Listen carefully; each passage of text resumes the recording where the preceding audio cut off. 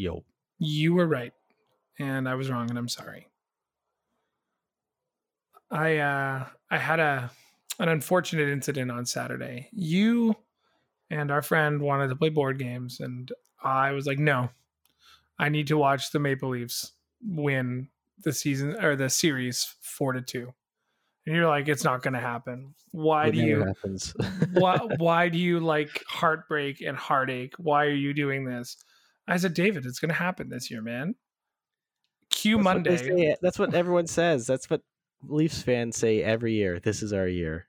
Monday, Game 7 in a crushing defeat. I'm just a sobbing wet mess on the couch. It was not. It was not hot. It's funny. I had I had some coworkers ask me like, "Oh, are you gonna watch the game?" I'm like, no, because I know that they're gonna lose. And they're like, "Oh no, this is our year."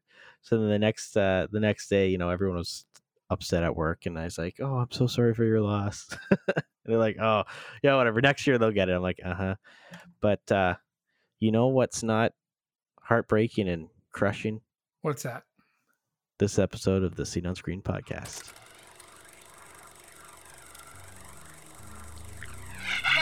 Whether it's your favorite tabletop adventure, movie, or video game, we've got you covered. Welcome to the Scene on Screen podcast with your hosts, Sean and David.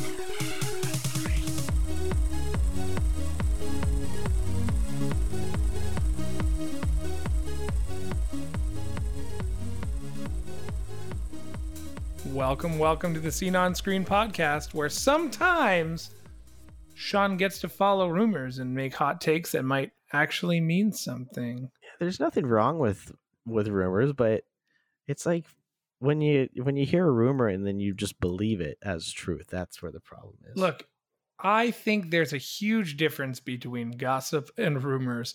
And when rumors come out about video games or video game consoles or movies, you want to talk about them. Did you see that TikTok I sent you the other day? It was like the guy explaining how Universal Studios wanted to do Jurassic Park and the Fast and the Furious, and then they got into Transformers also being part of it, and I just could not. Full disclaimer here, everyone. I've been beating this drum for years. If anybody should get credit for the idea of the Transformers and Fast and the Furious, it should be me. And probably every other person who thought about it. But I've talked about it on this podcast numerous times. Somebody finally heard it. And it's June, so it's what better month to announce Trans Fast and Furious? Yeah, let's go. Like, just, could you imagine? It's like, I understand what you did there. I know. Could you imagine Dominic Toretto just jumps into Optimus Prime's head? And then Optimus Prime pulls a rocket out of his trailer and they have to blast off to the moon? I don't know why. Maybe they have to go defend Cybertron with the most skilled drivers of all time. Yeah, but like the Transformers were pretty skilled drivers to begin with. Yeah, because they're actually cars. They're actually vehicles, yeah. So what's up, man? It's been a week. We had another fascinating episode of Meeples drop on Tuesday. Please, if you haven't listened to it, check it out. It's a great episode. That was a good one. We talked about rules. You get to figure out following the rules. The only takeaway I had from that episode was how lazy I am. I need somebody to spoon feed me the rules, or I have to watch them on TV or on YouTube. And that's the thing is that's a big part of the board gaming hobby is actually that. I don't know. Sometimes I get a game that I'm like super excited to play, but I just wish I didn't have to read the rule book. But in my experience, once you do it and you start playing the game, you'll always be happy that you finally read the rule book. So anyway, so that's what that episode's about. Different good rules, bad rules, challenges that have come up in teaching people how to play games and all that. Challenges. Oh, I have to tell you, I got some feedback from our last episode, and it's public feedback. So I'm here to tell you the two texts I received. Ready? Number Better one. not be about a kitchen table. No, it has nothing to do with a kitchen table.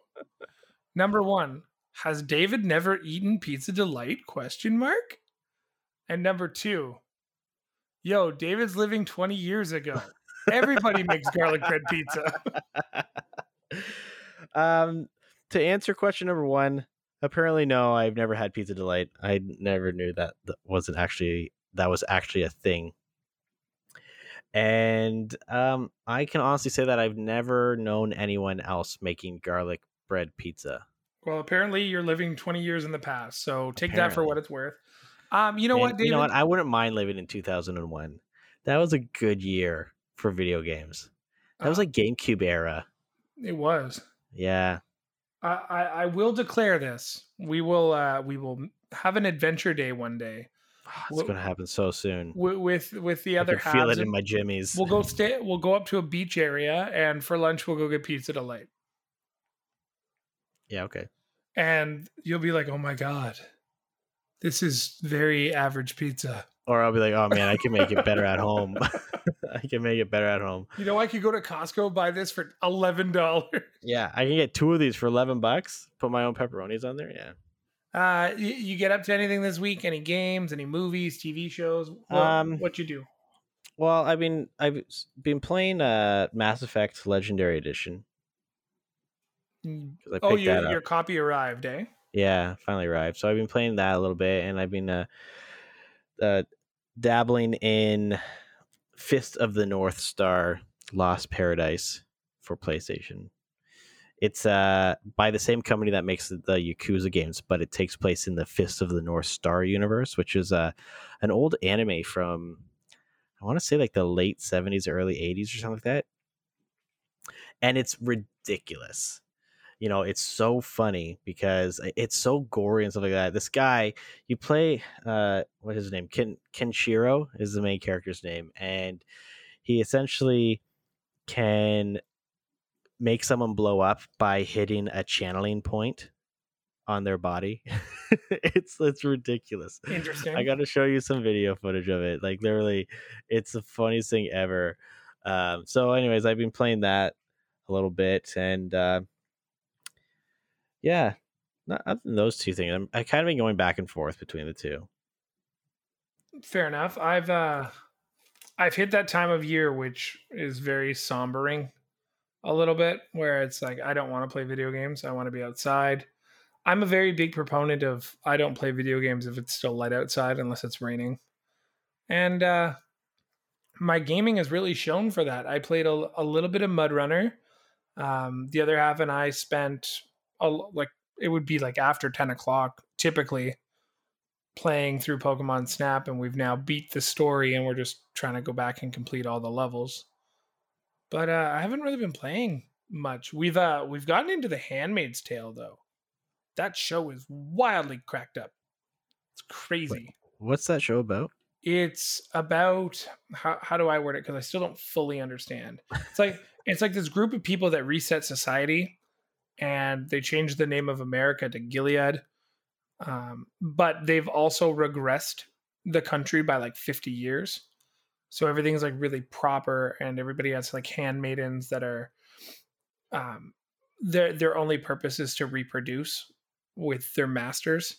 Oh, that sounds like some sort of weird kinky shit going on there. Man, there is some stuff that's going on in this show, and I'm just like, oh my god, this is on television. It's really well done. Like, you can understand. So hold on, like the entire point of these women is to mate with their masters. So what the hell? They have owners, right?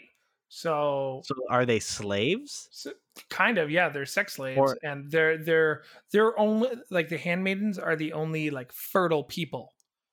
So part of the reasoning is like the fertility rates were so low that they wanted to like wipe out parts of the population, and they use a lot of the women that aren't fertile as free labor to rebuild society. It is different, and the cool part about the show, which I'm really enjoying, is it's all shot in my area, right? So it's shot in like Kitchener, Cambridge, Guelph, a little bit of Toronto.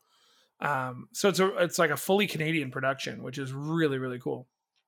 The Handmaid's Tale is an American dystopian tragedy television series created by Bruce Miller based on the 1985 novel of the same name by Margaret Atwood. The series was ordered by, I'm trying to look for the full synopsis. The plot features a dystopia following a second American Civil War where society subjects to fertile women called handmaids to bear child. Wait, so there's a second Civil War, and it's about having babies. Yo, and the I find it funny. Krista doesn't find it totally funny, but like Canada's involvement in this is just blissfully, ignorantly hilarious. So Canada was like, we're not taking part. So American refugees like cross the border into Canada, and they're just living normal lives. Go to Canada where you'll be free to not have to fuck. Like it's very good. I will say, like, just I've watched. Now I'm into the second season, and the depth of the characters and how layered it is. Like, it does show current times and then like flashbacks of their previous lives. It's so very well done. Pre-sexy times. It's not. I'm so confused about the plot of this show. It's not a brothel show. It's like they have sex slaves. Fine. In a world where fertility, and then Sub-Zero shows up and is like, "You're not doing good enough." And he just like shoots his load. Get over here. Join us on next week's episode where we talk about Mortal Comeback. Handmaidens. Mortal Comeback. This ain't Mortal Kombat. All right. Moving on. Yes. So we got a lot going on in this episode, don't we? Yeah, too much. Check out the show. I honestly think you and Angela will love it. I think it's really good. We finished watching Them on Amazon Prime. Who is Them? The show is called Them, and it is about a black family that has moved into a American like suburb filled with like white people. And this is I forget what year it takes place. Pretty much back when, you know, people were openly racist to people of color, right? Mm. But this family is kind of haunted by these spirits, so to speak, or, you know, like they're hallucinating. They all have their own like freaking crazy mental problems, right? But it's so they move into this house in this neighborhood, and the house almost it magnifies their issues. So it's kind of creepy, but not like scary. So we just finished that, and it's so disappointing when you are watching a show and you know that it's coming to an end, right? Like you're like, okay, this is 10 episodes. We have one episode left to solve everything that's going on.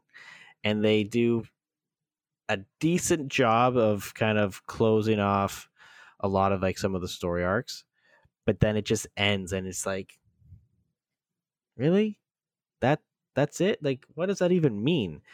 And I don't know if they're setting this up for a second season. I honestly don't know how they would, because of how the story's arcs kind of ended. But yeah, it was just such an unsatisfying ending because it just ended. And it just left a whole bunch more questions of like what the hell's going on. But yo, that's overall, exactly like Upload. Amazon's weird. Yeah, I think what Amazon does, and I noticed Netflix kind of does this, or they used to when they were having some of their earlier Netflix originals, they would do a TV series and it would be like 10 or 12 episodes, but they would leave it on kind of like a cliffhanger ending, because just to leave it open for a sequel or like a second season, right? Even if it might not get a second season. So I noticed that Amazon does that a lot. But yeah, either way, like anyways, like Them, that it was not a bad series, but just kind of like the ending was disappointing. So I forgot to tell you, we're just back to watching Star Wars Clone Wars. Oh yeah, I'm still working on that. I've completely abandoned the Bad Batch until I'm done. Like Why? It's not even. But it doesn't matter to me, so I'd rather just watch it in chronological order. Okay, great. Now we can't talk about it anymore. Sure, we can. We can still talk about it. I have no idea what you're talking about, but we can still talk about it. I was going to tell you the last thing about The Handmaid's Tale, which would make you laugh, is all their names are of and then the person that owns them. So let's say I owned you. Your name would be of Sean. Hold on. Like, is there a first name though? Yeah. So like the main character's name is if June. If you had a handmaiden named Leslie, her name would be of her name Sean. would be Leslie of Sean. No, just of Sean. But what if you had two handmaidens? Then you'd have of Sean 1 and of Sean 2. I don't know. Really? I'm not that far in the show. All I know is her name is June, and now her maiden name or her maid name is handmaiden name is of Fred or Offred, because they say it like all proper, so it's Offred. So off David. Oh. Anyways, what are you gonna do to me? All right, what are we talking about today? The Nintendo Switch. Oh yeah, rumor time. All right. Yeah, you know, just to preface this, everyone, because David gave me so much shit last week on the show about me loving rumors, not even 10 minutes after we were finished recording. Hey man, check out this rumor. Yeah, because some of them are interesting and okay. Like I said, there's nothing wrong with following and rumors and stuff like that, but when you take them as truth, then that's where the problem lies. But with Nintendo, you know, there's been rumors for years of a Switch Pro, right? It started off with people just kind of having desires for a more powerful Switch console, and then there's been rumors of, you know, Nintendo working on added hardware, and then they denied it, and then, you know, more rumors of, you know, updated hardware revisions coming out, blah blah blah blah. So last week there was a tweet posted with some info from, when was it? Was it Amazon Mexico or Walmart Mexico, something like that. They had posted a page for a Nintendo Switch Pro system, with like no real info on it, but it was still a page listing, right? And the last time that this happened though was when the same, I think it was, I'm 99% sure it was Amazon like Mexico. The last time that they did something like this, the product was announced like the day after or that week, and that was the Spyro Reignited trilogy. Yeah. Right. So, and so let's see. Couldn't be Walmart. All Walmart ever spoils is Pokemon. Yeah, that's right. We have, where is it? Centro Leaks is a Twitter account focusing on gaming related leaks. Claims that pre-orders for the new Nintendo Switch Pro will be going live later this week on June 4th. Now, okay, another preface. This episode is being recorded on Wednesday, June 2nd. So we're going to be talking about these rumors, and by the time our listeners, our lovely, lovely listeners, are listening to this episode, we were either right or wrong. These rumors are either going to be confirmed or denied completely, right? So this is kind of interesting, right? Because we are literally, it's like playing the Nintendo lottery right now. You know, there's a $70 million draw on Friday, and we do not know if we've won until Thursday night when the numbers are drawn, right? So there's some screenshots that have been posted online of a big retailer's internal system that show a new Switch hardware related listing will go live on June 4th around midnight. That's all we have. There's no other data attributes in the listing right now. But this isn't the first time, obviously, that there's been talks of a Nintendo Switch Pro. Yeah, it was Amazon Mexico accidentally put up a listing for the Nintendo Switch Pro. The retailer swiftly deleted the listing shortly after it was first put live, but not before many eagle-eyed internet explorers noticed the appearance of the site. There's been lots and lots and lots of rumors of a Switch Pro, but it's, and granted, a lot of times when we get hardware rumors, right, it's right around this time of year. So, but it sometimes comes from, like 4chan and other random people on Twitter making kind of fake postings and stuff like that, right? But the fact that like a bunch of people have seen this already, and it was Amazon that posted a listing for it. Now, granted, it could very well be a temporary, like a preemptive placeholder. Like maybe they're just kind of adding stuff just in case something was announced. Yeah. It's unlikely because I'm sure retailers, like one of the biggest retailers in the world, Amazon, obviously knows what systems are coming out and when they're coming out. You know what I mean? Yeah, absolutely. So this one is quite interesting because the spec rumors of this one, there's another posting with some more. Oh yeah, it was a Spanish news outlet claimed that the revised console will have a bigger screen than what we're used to, but the actual physical size of the Nintendo Switch would be the same. So it's essentially would just get rid of the bezel, which the bezels on the Switch pretty big. They're obnoxious, Like you don't realize that. The bezels on the Switch are like 2010 tablet sized, like a good like quarter of an inch, 3/4 of an inch. Right? So it'll be really interesting to see if this actually happens because, well, the Nintendo Switch, when did that come out? 2017? Yeah, I want to say yes. That seems about right. I've had mine for it's 4 years old. So 17, you're right. 2000. It was March 3rd, 2017. Damn. So we are right around the time for, and Nintendo has also stated that they plan on supporting the Nintendo Switch for of quite a long time, right? So generally the console lifespan is about, or historically has been about 5 to 7 years, right?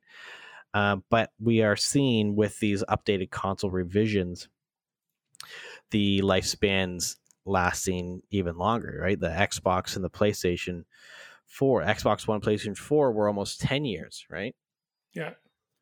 So I can see this being a perfect time for Nintendo to finally release an updated Nintendo Switch. Now, we did have the kind of version 2.0 Switch released a little while ago with it's just some like same hardware, like same power capabilities, but better. It was like a better power managing for the processor. The processor had better power management, and better battery life. So that's really all that was.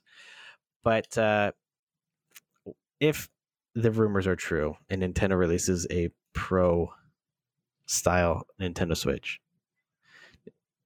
my guess is that they're going to call it New Nintendo Switch just to confuse everyone. Yeah, not Super Nintendo Switch like they totally just should. It should be called Super Nintendo Switch. Like, why not? Do you know how easy it would be for them to also market like a gray Super Nintendo Switch? Oh man, they could do so much. That's the thing. Nintendo literally has the easiest way to print money just by selling players or selling their fans like a big dose of nostalgia, right? You know how quickly a Nintendo or a Super Nintendo colored or themed Nintendo Switch would sell? It would sell out instantly. Remember the Animal Crossing one? Yeah, it was one of the most popular tickets in town. Sold out almost instantly, and it was like being scalped for like thousands of dollars. I luckily got one at launch because I pre-ordered it. And nowadays, like over a year later, you can buy the Animal Crossing Switch. Like they've made it again. But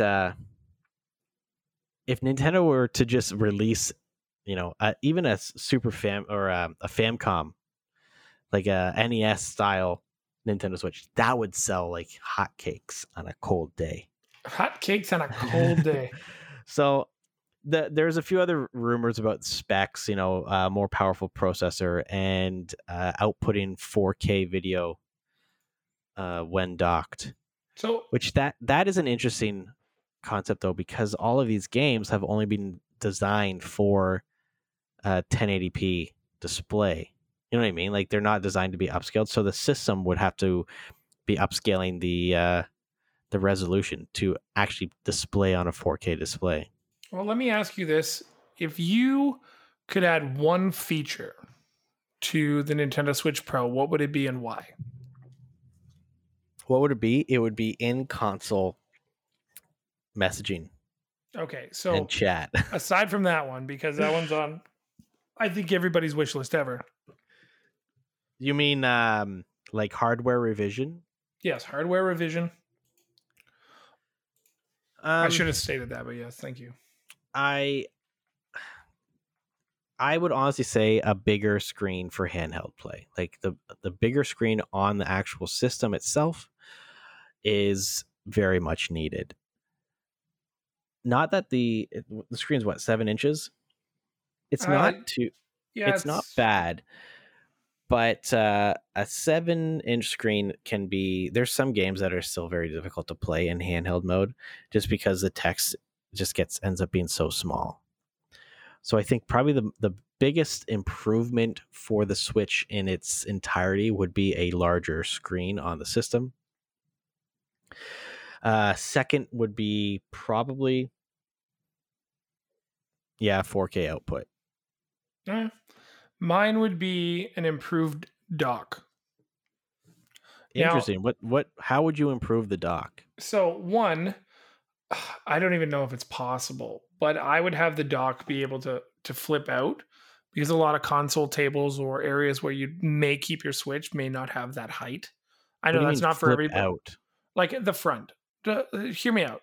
So where I leave my Switch, like it doesn't look good because there's so much space above it.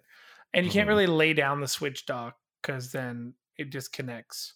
I don't know. I would just like it to be a little bit easier to use. However, when it comes to the Switch dock as well, I wouldn't mind front-facing USB ports or a position for a GameCube controller, because so many people use them for Smash. I can see that. I could see like a built-in Ethernet. Like honestly, port, what they could do, if I were designing it, I would design it with, hell, you could have 4 ports on it if you really wanted. You have 2 USB and 2 GameCube controller ports right on the front and on like a rectangular plane. And then you could have the Switch slide in at a 45-degree angle. So gravity would do its work and it would always be hooked in. You'd have a better, easier access to the Switch cartridge. You'd be able to still slide the controllers off super easily, but you could put it into smaller spaces. It's not a very large console. It's not like the PS5 or the Xbox One or the Xbox Series X that need a ton of room. But you're wasting a lot of, like, you need to double its vertical space in order for it to efficiently be in that vertical space. Yeah, I guess you need at least half the height to be able to get it in. I think you need a little bit more than that, because you can't slide it out, right? Because where mine is, it's not a full double height, and but you have to. We can get it in. Do you have to move the dock at all, though? Not really. No, I just you have to I don't know. Hey, all I'm saying is you can't see what I'm doing with my hand because this is an audio podcast. But it kind of just imagine a person diving off of a diving board. How there's that curve. Yeah. It just kind of has a curve in there, but I get what you're saying. They could potentially design something for sure that would allow easier access to the system itself in a smaller confined space. But yeah, I mean, come on, it's Nintendo we're talking about. Why would they do that? It's the smallest console, yet it takes up more vertical height than your Xbox One, your PS4.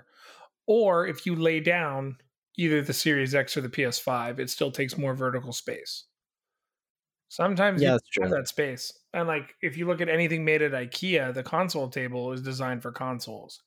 Like I mean, the Xbox One or the Xbox Series X exhaust alone doesn't really allow you to run it or put it in like the console tables because you'll just warp the wood with that heat. But that's neither here nor there. Yeah. So anyway, so yeah, we'll by the time this episode is live, we'll know if there's a Nintendo Switch Pro system out or some sort of updated revision of the Nintendo Switch. Now the question is, Sean, if they release a Nintendo Switch Pro or a Super Nintendo Switch, Yeah. are you going to get one? Price point is a huge factor. So let's say EB Games has a trade-in promo, so you can trade in your Nintendo Switch and get the new one for $149. Yes. I think my what's max what's the most you would pay for with a trade-in? I would guess probably $250. You know, Yeah, the new console is I'm going to thinking like right around there. the new console is going to be around like I don't know how they're going to be able to justify $599, but that has to be the price if you're selling the console right now for $399 here, right? Yeah, the system would literally have to be able to put out 4K at 60 frames per second to be able to justify a $599 price point. But you forgot the most important thing here. It says Nintendo on it. It doesn't have to do fuck all. You're going to buy it. So I have the dilemma that I have the Animal Crossing. If you buy a third Switch, you're going to die. No. So I have the dilemma that I have the Animal Crossing Nintendo Switch, right? That is a very sought after Nintendo Switch still. So I would probably keep that one. But the Nintendo Switch that Angela has is my first gen one. And those ones are sought after in their own way because they can easily be hacked. Well, not anymore now that those guys lost that lawsuit. ROM Universe is done. Yeah, but that's something completely different. That was a place to actually where you could download ROMs and stuff like that. But actually hacking the Nintendo Switch, the first edition ones, like the first versions, are super easy to hack, and they can be sold online for over $500 because Nintendo fixed it. Was an actual physical exploit on the system that Nintendo fixed, right, with the version 2. So that system is could fetch a pretty penny. So do I give Angela my Animal Crossing Switch and then take the one that I gave her and sell that? Or do I just wait for one of the two Switches to die? I don't know. And also on top of that, I changed the Joy-Cons on hers to be like Animal Crossing themed. They're actually more Animal Crossing like than the actual official Animal Crossing Switch Joy-Cons. So I would say in your case, hold on to one and hope the value stays. Purchase the new one. The thing is like I would hold on to, if anything, the Animal Crossing Switch, right? That one's going to be the highest value one for a while. Well, not necessarily. The original one could still have the highest value, but also the original one has the lower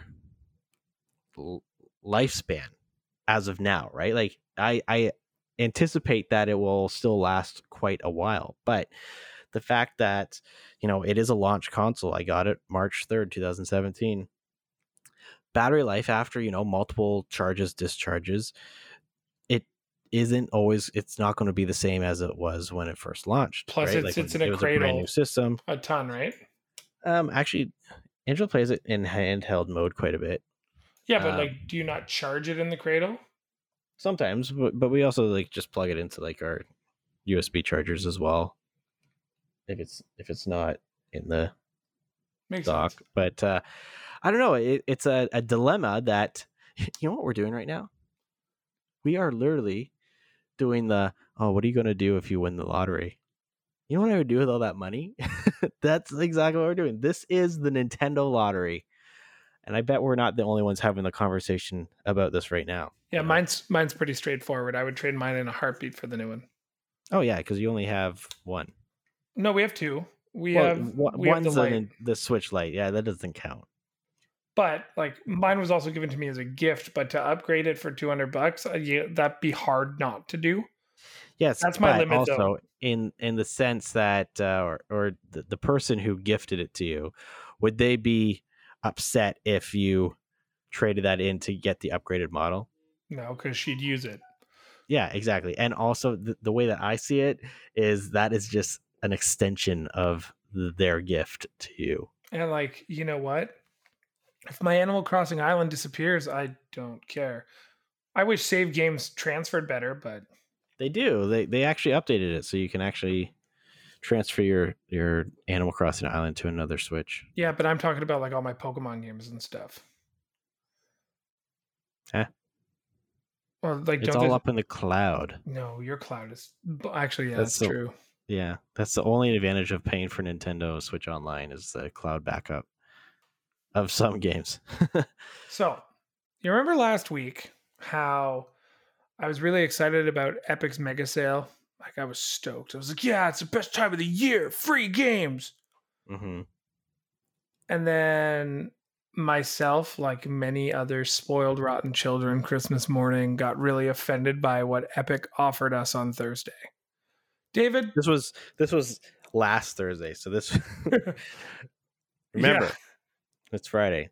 There's a new game released yesterday. This was the end of May, so May 27th. The May 27th free Epic game. Sean was not happy. I'm like, meh. I'm indifferent about it. All right, well, tell everybody what they won, Johnny. You won for being loyal Epic Games subscribers a free copy of what game was it? It was Among Us. Among Us. It was Among Us. And Among Us. Like David had to talk me off a ledge, and he's totally right. I should never be upset at something that's given to me for free. However, when I finally got over it, somebody else wrote a beautiful article about how it was just the worst thing ever. And which I think is funny because, okay, so let me just preface this. Like, Epic Games, you do not have to pay any subscription. You do not have to give them any money to get these free games. You're right. So when people are pissed off that they're giving away Among Us, which was a free mobile game, which you can still get on mobile for free, but it costs $5-6 on Steam, on Epic Games, on Nintendo Switch, on other consoles if they're out there, right? So it's not a completely free game. It's only free if you play it on mobile. And yes, I can play it on my phone, but I don't actually play a lot of games on my cell phone. You know, it's just not something that I have ever really. I've dabbled in games on my cell phone, but it's not a system that I have ever used as a dedicated gaming machine. So the fact that people are so upset that Epic Games gave Among Us for free, and they're like, oh, I can play this on my phone, but they didn't have to pay. Epic doesn't have to give you anything. People are more. I feel like people are more justified complaining about PlayStation Plus games and games with gold, right? Because you are paying for a subscription service, and part of the perks of those are these free games each month. So yes, it's a perfectly valid excuse, and you have a perfectly valid reason to complain about the games that are released from Sony and Microsoft for those platforms. But when, I don't know, the amount of awesome games that we've gotten from Epic for free that I have not had to spend a penny on is ridiculous. Yeah, and you know what? You're right. I have no right to be upset about a free game. You're totally 100% right. Where I do kind of I feel like the timing was so poor. Like they're going through this huge thing with Apple, and you think they'd want to distract people from what's going on, and they're like, we're going to give them Among Us, which was easily a top 5 popularity game last year, correct? Yeah. Oh yeah. The problem is most people already have Among Us. Most people have downloaded it at least once or twice just to play it on their phone at a party or whatever. I mean, you can't really party right now. It was also a socially distanced game. I digress. I'm not mad at it anymore. I just found it way more funny when people were going off about it. Maybe this was just Epic's way of getting people to stop playing this game on Apple devices.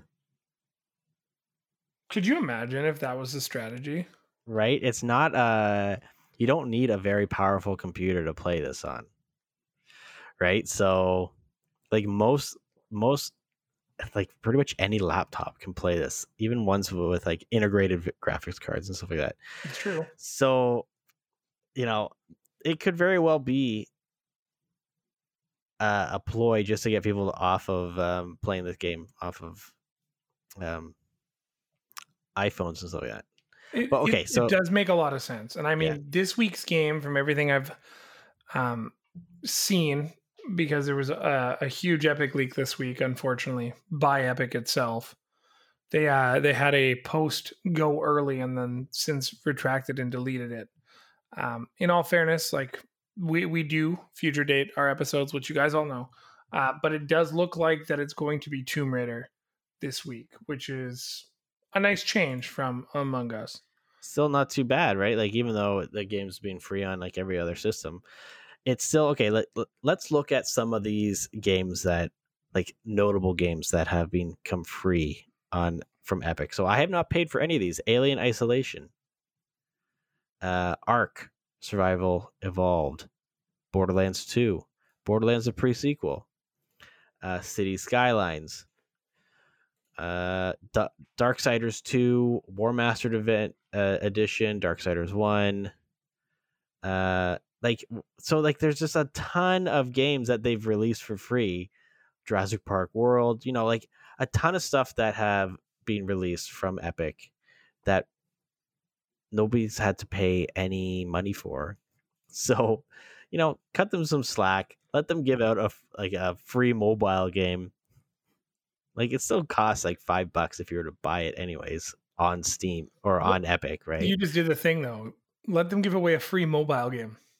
Yeah, whatever. Like they don't owe us anything. No, they don't owe us shit. But this is Epic's business model because Epic they use free games to get people to buy stuff in their store. They're like, hey, you're now playing the game. Look at Rocket League and Fortnite or Grand Theft Auto. Look at what they've benefited from having that portal. Yes, but also Rocket League and Fortnite are games, and I've explained this to you. They are games that their entire business model is based off of microtransactions. Yes, I'm not saying that it's not. So, of course, Epic has benefited from those games and them being free. It's whatever. No, you're fine. What was the last game that you actually played that Epic gave to you? Like not claimed, actually played. I played Jurassic Park. I didn't bother playing Grand Theft Auto. I just wanted to own it. Civ 6 I actually play quite often, and I'm contemplating. See, I'm in a pickle with Civ because if I just waited for Steam, I could have bought the Humble Bundle sale and just bought all the DLC at once. But I'm stupid, and now I want to buy certain DLC to make my Civ experience different. So, ha.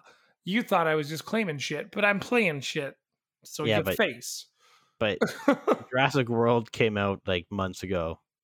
I also claimed Jurassic World on my Xbox.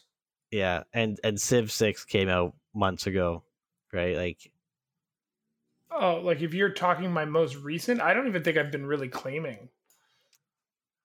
See? No, it's just like it's forgetful. Oh, I did play Mud Runner. recently. Oh, That yeah, was kind of yeah. fun. I played The Escapist 2, and I did not like that. I found it very confusing.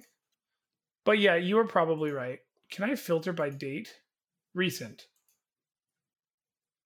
Oh no, that's just recently played. No, you've probably got me there. I haven't been playing a lot of it. Yeah. Wow, now I'm just gonna go cry again. Thank you. No problem. Do you, Anytime. do you want to talk a little bit about our friends at Sony? Yeah. You know, it's quite interesting. This kind of popped up, I don't know, a week ago, 2 weeks ago. Yes. Sony released I don't even know what this is called. Sony's, what is this called? This is called the slideshow presentation. I know, but it was from something like they had It's from their investors relations report. So from the official Sony website, you can access the part of their investors relation report, game and network services segment, which is a presentation by President and CEO of Sony Interactive, Jim Ryan.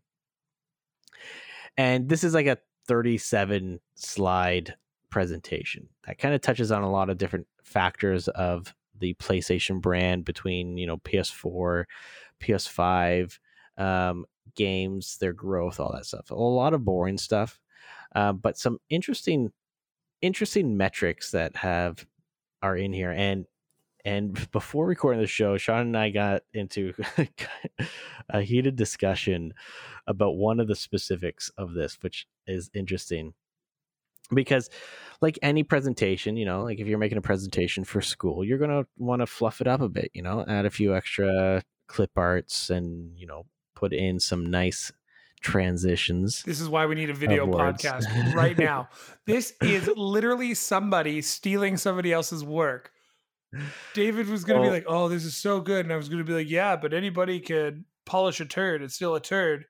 Well, no, like this is, I'm not denying that Sony is probably embellishing a little bit of this, their stats on here, but at the same time, like, their numbers, why would they make this shit up?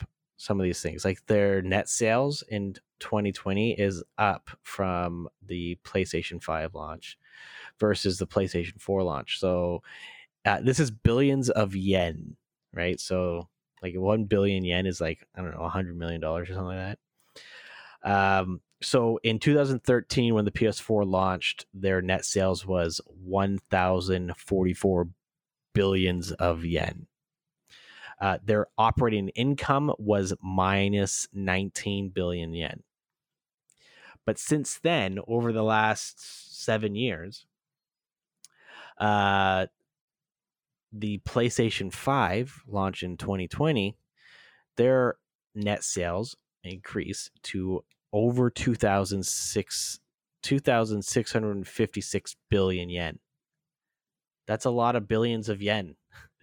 And their operating income was 342 billion, right? So, and it's interesting if you look at these charts, right? So every time that they had a console launch, they've lost a lot of money, right? They lost a lot of money. They lost, their operating income when the PS2 launched in 2000 was 51 billion loss, like negative.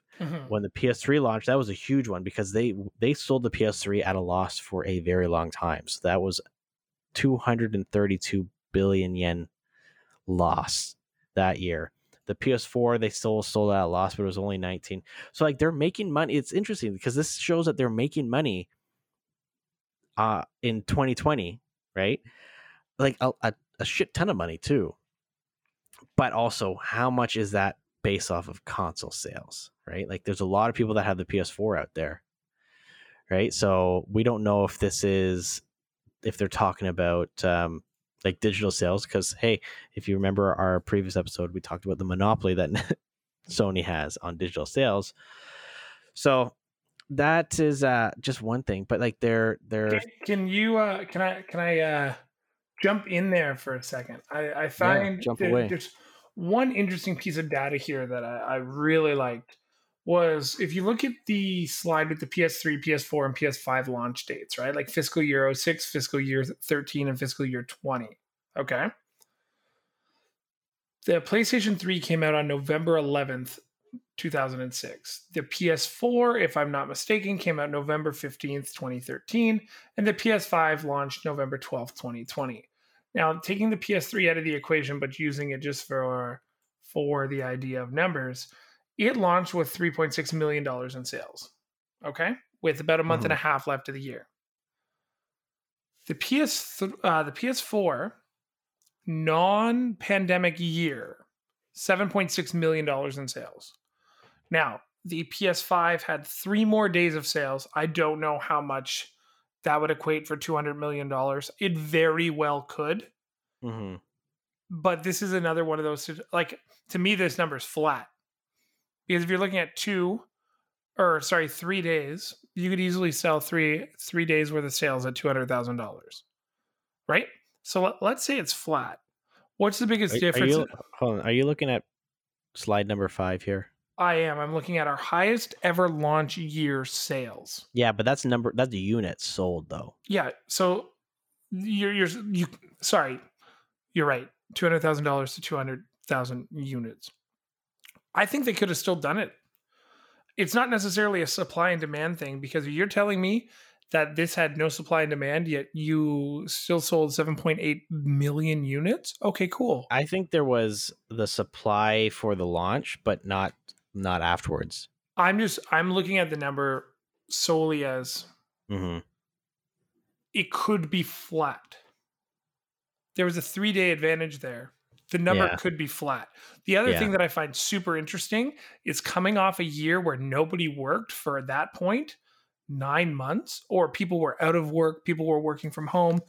The huge bump that the PS5 would have got here, as well as the Xbox One or the Xbox Series X, is people were sitting on money because they couldn't go to the movies, they couldn't go to the bars, they couldn't do this, they couldn't do that. A lot of people were getting, at least in Canada, were getting CERB, which was kind of like a government funded, I don't know, income, right? And $6,000 essentially. For some people though, they were getting more money per month from CERB than they were making in their part-time jobs, right? So if they are living off of their part-time job income, and now they are out of work, but they're getting more money each month, they have extra money to spend on stuff, right? So it's very well possible. Like, this is quite the interesting presentation to kind of go through. The interesting where Sean and I kind of started having a heated discussion is one of these slides says PlayStation in top global brands. And it says that it's number 9. So it says it's rising to number 9 from number 16 scores. Best in is modern in touch category. So this is where Sean started looking up, top brands and stuff like that. And most of them are, Sony's not even in there. PlayStation's not even like up in the top 10, right? Well, but to preface it before you continue to go on, I looked at the companies as a whole. Yes. Not just the brand recognition logo, which still blows my mind. McDonald's isn't in the top 10, or Coca-Cola. So the list that you were showing or looking up, they are either like based off of their worth as a company, how much money they've made, or other aspects of the sorts. So Sony is using this company called Profit, and they, I guess, are doing I don't even know what they do. It's a brand relevance index. So they survey people based off of specific requirements for the companies to be selected. So it says, how were these included companies selected? This is from their website, profit.com. Companies from all industries that contribute materially to household spend in each respective market were included in the study. This data was sourced from the Bureau of Labor Statistics' February 2018 report on consumer expenditures in the United States. Within each industry, the companies that were included achieved outsized business performance, within their respective industries. In some instances, smaller companies that have been driving change in these industries were also included, giving their significant traction with consumers. So these brands were selected based off of how they have contributed to households as a whole, in a nutshell, right?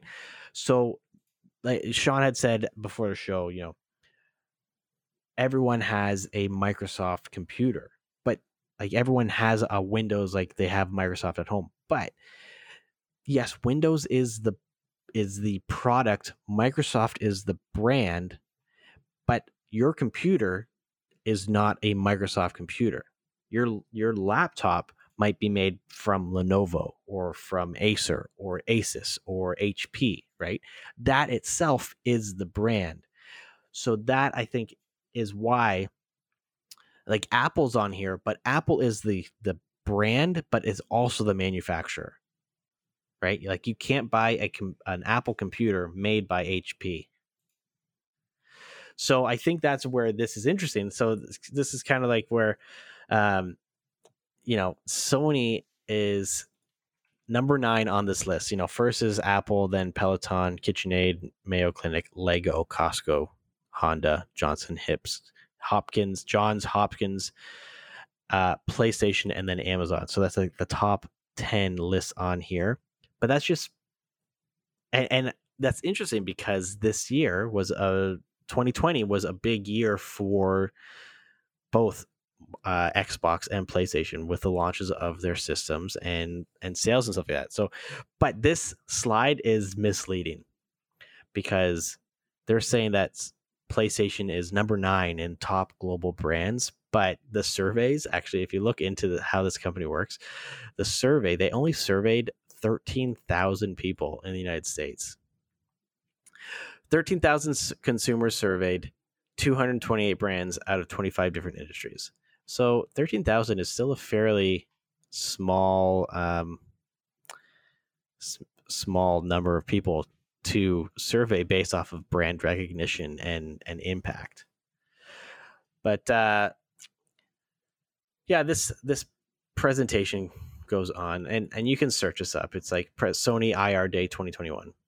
Yeah, there's only one other slide I wanted to hit from the presentation, which I thought was pretty good. It was like, why we believe in the PS5. Our games have never been better. So they show off the PS4 launch, and it was Killzone Shadowfall, which a lot of people actually renamed Shadowfall. Knack, Resogun, and those were the launch titles for the PS4. Mm-hmm.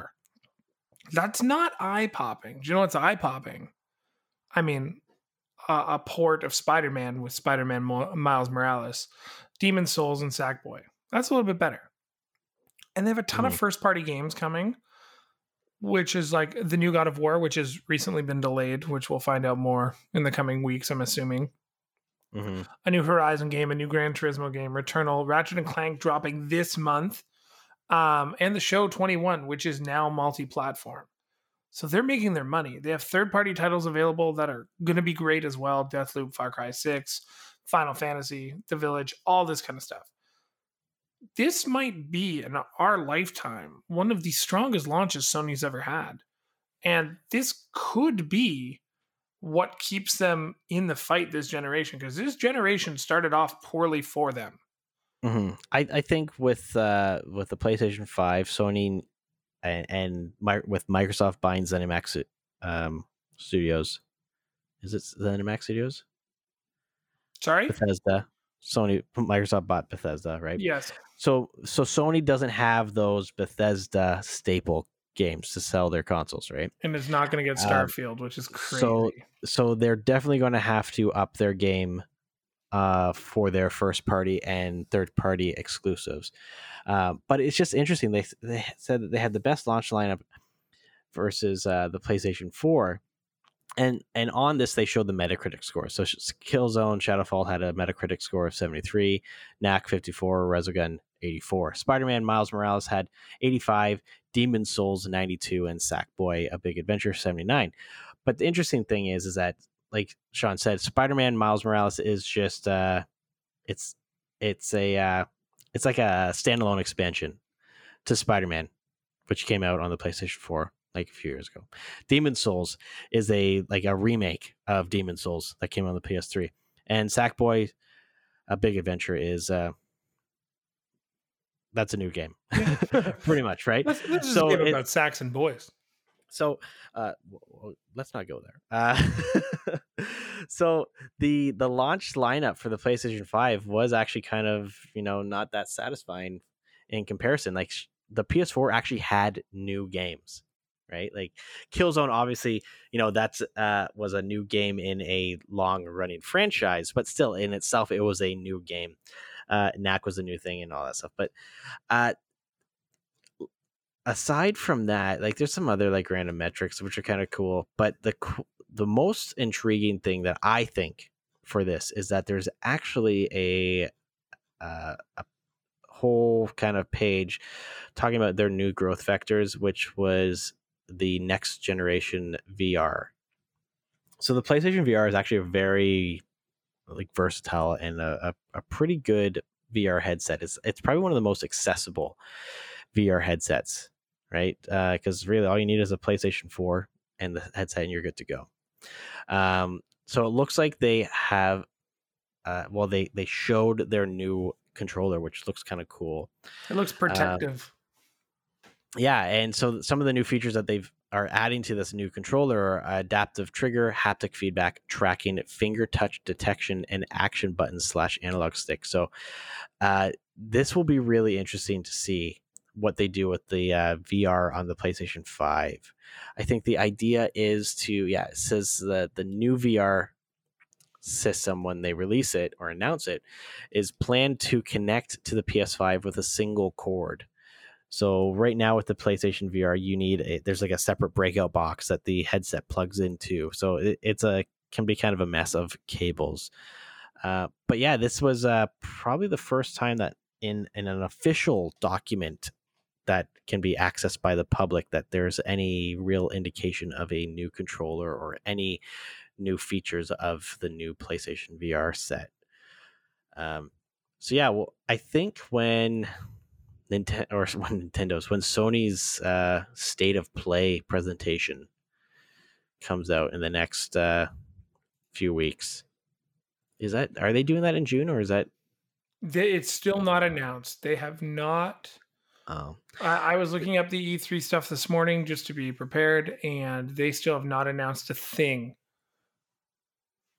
Yeah, they will eventually. I think it will be shortly after E3 once they see what Microsoft has done. They're gonna. I think they're just sitting in the sidelines, just waiting, watching, and waiting some more.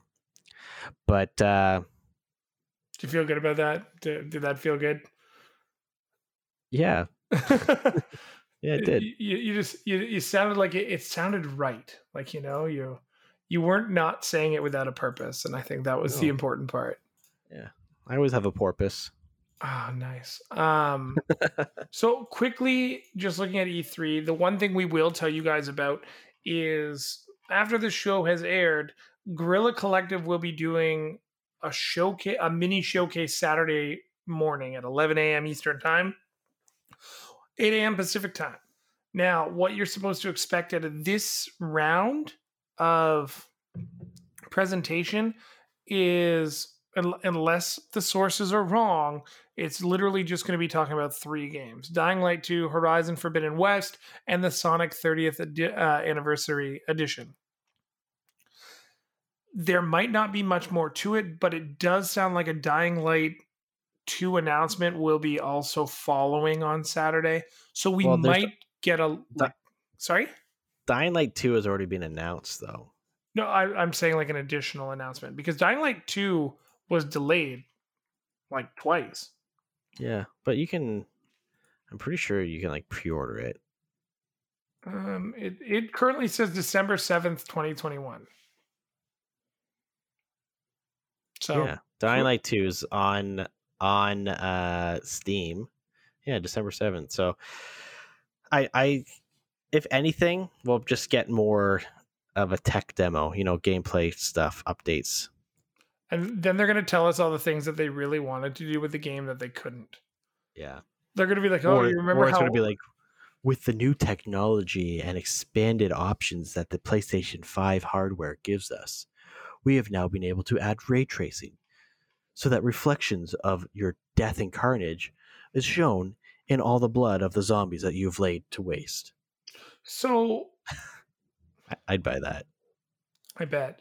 What I honestly think is going to happen is they're going to turn around and they're going to be like, remember how we told you absolutely everything that you did had an influence on the game? And we're going to be, yeah, like we took that out because it wasn't working. Like, oh, that sucks. Sorry. That's very sad. But who knows? Did you want to talk about what's coming out real quick before we wrap this thing up? There's a few notable releases coming out in June. Yeah, I hear that Wily Plumber's up to something again. Who? I said that Wily Plumber. Wile E. Coyote? The Wile E. Coyote Plumber?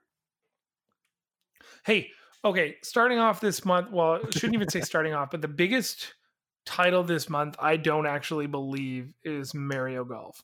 We'll hit that in a second. I think PlayStation 5 users finally get the tech demo they wanted.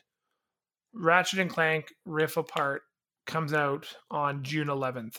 You know, that's going to be a big one. That was the console seller at E3. That's why that's the game that should have been a launch title. Yeah. No doubt. I guess, does it still count as a launch title? It's still within like the launch window. A launch title is in like the first, I guess you could, no, it's not even 6 months. It's outside of that 6 month window. No, that's true. It's 8 months. But like, it's following Final Fantasy VII on the 10th. Well, so Final Fantasy VII Remake Intergrade, that's like that is a big release for June, because it's the PS5 version of the game.